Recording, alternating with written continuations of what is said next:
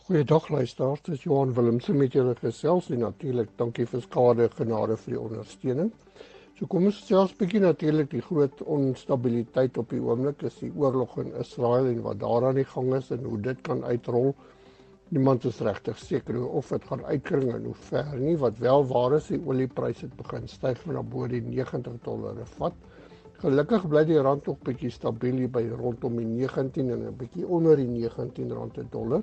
Goud het ook begin styg na $19.40 'n ons en die Amerikaanse aandelebeursbok spring ook. Die goeie nuus, ons verwag vir November maand dat die dieselprys so 75 sent per liter kan daal, maar wat tans aan die gang is oor see, sal ons November heel waarskynlik 'n prysstyging sien. Dan ook net die ekonome is redelik versigtig vir die rentekoers dat dit langer hoog gaan bly, wat nie goed is vir ons in die landbou nie. En natuurlik die jongste inflasiesyfer is gestyg van 4,8 na 5,4% toe en dit word hoofsaaklik gedryf deur voedselpryse 8,1%. Dis net vleis en olies wat so 'n bietjie gedaal het. Maar die probleem is natuurlik daar's baie kostes in die stelsel, eiertekorte wat pryse in die volgende maand of wat hoër gaan deurgee. Aardappels is baie duurder en ander groente. So dan nou skielik het dit in die verbruikers se sakke begin raak en voedselbeskikbaarheid en bekostigbaarheid begin nou 'n groot gesprek raak. En natuurlik, boere kan nie goedkoper produseer nie. Ons het dit al baie vir die mense gesê dat die swak beleid, tekort aan enstof, misdaad en 'n klomp ander goeders gaan tot gevolg hê dat voedselproduksie onder druk kom. Dit is nou natuurlik wat gebeur. Die risiko raak nie te groot vir die boere. Nou, soos dit gesê, die hoë inflasie gee ook vir ons probleme in die sin van dat November maand kan ons heel moontlik 'n verdere rentekoersstyging sien wat nie baie goed is nie. Nou sommer iets oor aardappelpryse om net vir julle 'n idee te gee. Aardappelpryse is hierdie eerste week in Oktober so van R38 'n sakkie op na R120 'n sakkie. Die rede daarvoor is die produksie is 25% kleiner. Nou, hoekom is produksie kleiner? Ons het al gesê dis die risiko van beerkrag en natuurlik ook die insetkoste R250.000 per hektaar.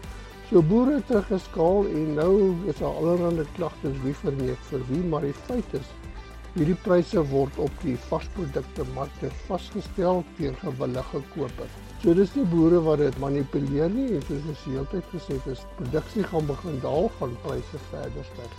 So dit gaan interessant wees hoe die regering reageer hierop. Intussen is die IMF 'n bietjie meer optimisties.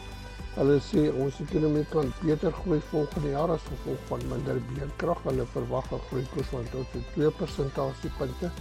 Wat natuurlik goed is vir ons, vir hierdie jaar sit ons nog so op 0,9%. En hulle verwag ook die IMF dat inflasie gaan daal, maar ek is bietjie bekommerd in die sin van dat op die oomblik is daar baie druk uit ander oorde op produksie, op verwerking. Ons sien die hoenderbedryf, al die kostes wat hulle moet aangaan om vir beerkrag teen te werk, hulle fabrieke in die gang te hou en natuurlik die uitslag van die hoender. So hier begin nou interessante goed ontwikkel en ons gaan sien hoe die regering hierop gaan reageer. Voor ons bietjie praat oor die pryse, natuurlik Amerika het begin stroop. Hulle stroop baie goed. Hulle mielies is so 45% gestroop, soos kan ons sê, helfte sojabone soos by die 60%. So dit hou natuurlik hulle pryse laag. En as ons nou oor die pryse praat, dis natuurlik hoekom hulle pryse ook meer sywaarts beweeg. Hier by ons oostelike produksiegebied die laaste week baie lekker reën gehad. Die planters is fliks aan die draf en die ander goeie nuus is natuurlik ook uitvoere van mielies en sojabone verloop baie flink. Ons grootste markte is Asië, baie interessant. Geel mielies gaan na Taiwan, Korea en Japan en dan so 'n klein bietjie wit mielies Europa toe. En dan is daar so 1,6 miljoen ton uitgevoer van die verwagte 2,2 miljoen ton. So dit loop minstens goed. Sojaboon-uitvoere, interessant, gaan na Turkye, Thailand en Vietnam. Dis die grootste bronne wat ons sojabone koop en daar so 220.000 ton sojabone reeds uitgevoer en die uitvoerders is volmoed dat ons hier by die 400.000 ton gaan uitvoer. So dit is daarom 'n klompie positiewe nuus. En miskien moet ons bysê, dit lyk of daar redelike roeringe by Transnet en Portnet is, dat hulle besig is om die privaat sektor te betrek en dat dit ons oor die tyd gaan laat beter doen, maar intussen gaan dit maar nog 'n bietjie knor gaan. Kom ons vat 'n breek en dan kom ons terug en praat oor die pryse. As jy boer, kan jy aan die meeste van jou insetkoste nie veel doen nie, maar SKADE GENADE kan jou waarskynlik help om op oesversekering te spaar. Ons het al in die seisoen weer eens boere gehelp om selfs soveel as R1 miljoen te spaar op oesversekering. Is jy verbaas? Kwotasies is gratis en sonder enige verpligting. So kontak SKADE GENADE nou by 0836308306 en sluit aan by ons tevrede kliëntebasis. Welkom terug luisteraars. Ons gesels 'n bietjie oor die graan en die vleismarkte. Nou mielies in Chicago, soos ons gesê het, meestal sywaarts met hulle stroopproses. Ek dink dit gaan maar die pryse laag hou. Hier by ons bokspringgeel mielies het dit laer beweeg na R3.800 per ton en natuurlik van die planters wat begin loop, beweeg ons nou in 'n weerpatroon in hier in ons eie markte in die volgende maande.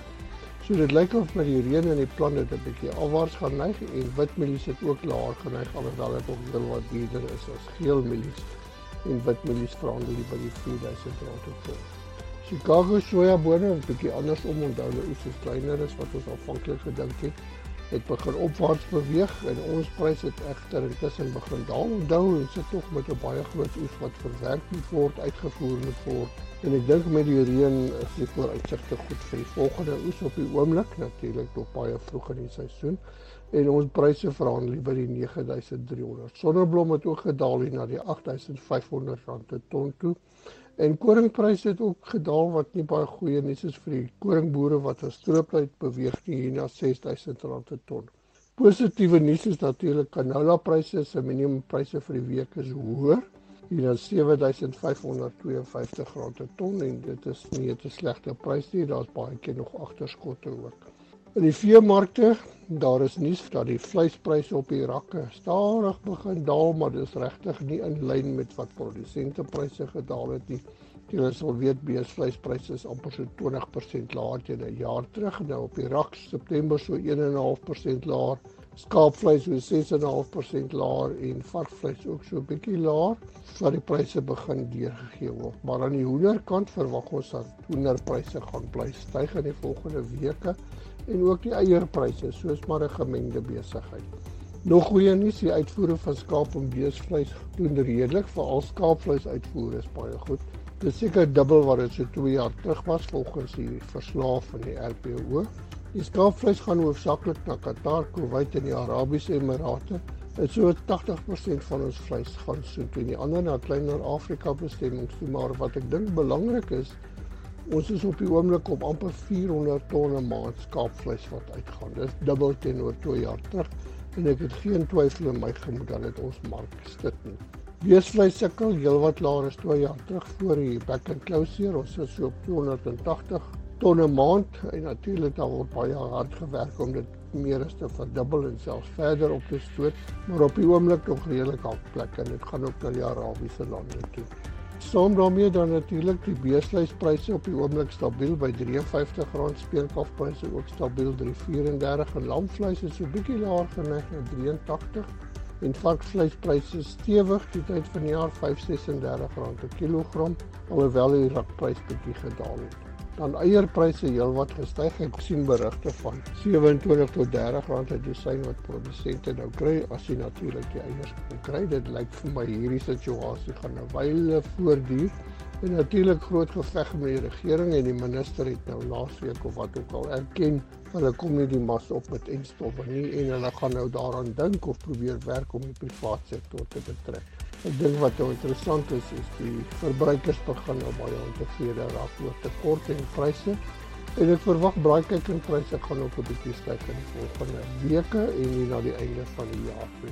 So op hierdie minder goeie noot, ons hoop ons kry nog reën en dat die boere goed plant. Groete van Johan Willemse.